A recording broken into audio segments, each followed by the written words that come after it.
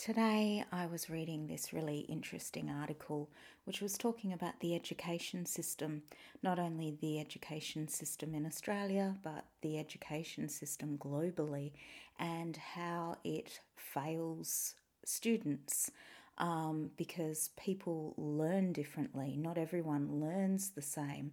And also, it said that most schools focus on knowledge rather than thinking, which I thought was interesting because I know a lot of people that know a lot of facts.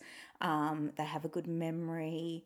And even people that I know that used to cram for exams at school, they're good crammers. So 2 days before, they just cram it all in and they're able to they've got photographic memories almost, and they get really good grades. But it should be more about thinking than actual knowledge. Now, I have had a bit of a run-in with the education system right from the beginning.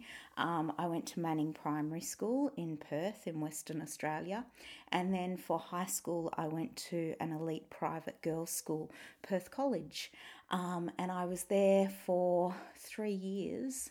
And then basically I had a mental health episode because I witnessed my brother Damien. He's the one that died from the alcohol and drug overdose at 34. I witnessed him attacking my mum, like, those old phones. Well, he had her around the neck and he was hitting her over the head repeatedly with the earpiece, what you listen into.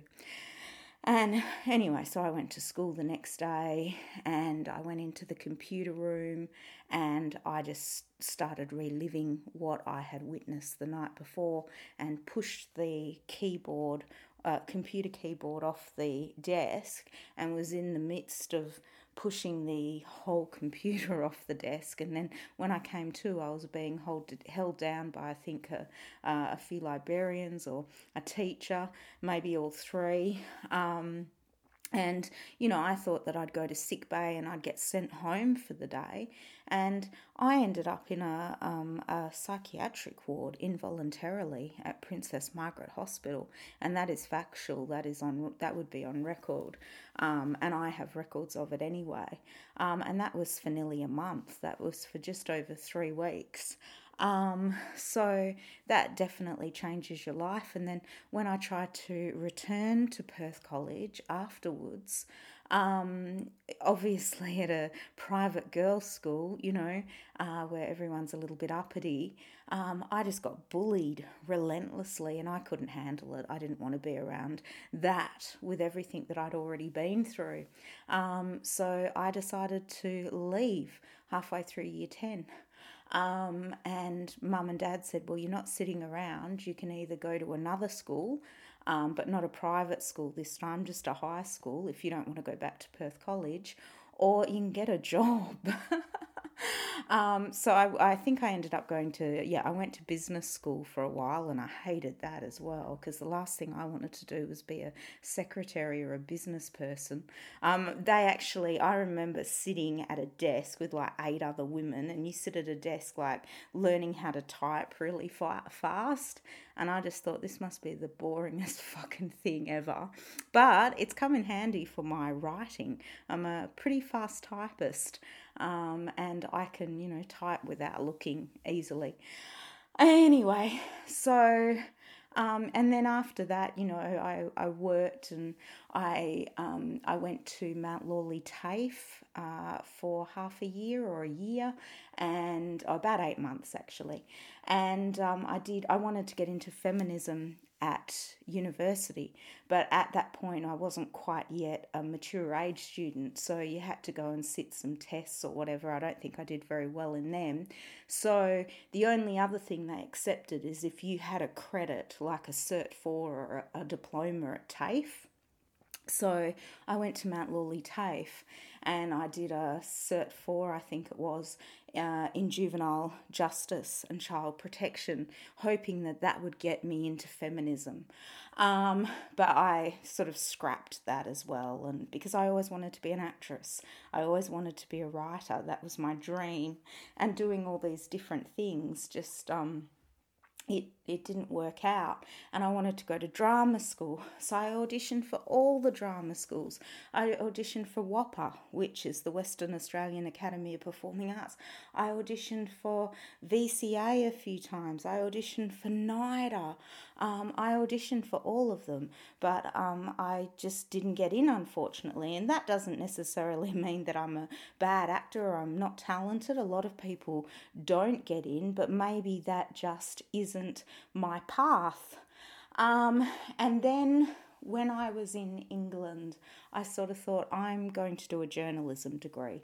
So when I came back, I enrolled I applied for Charles Sturt.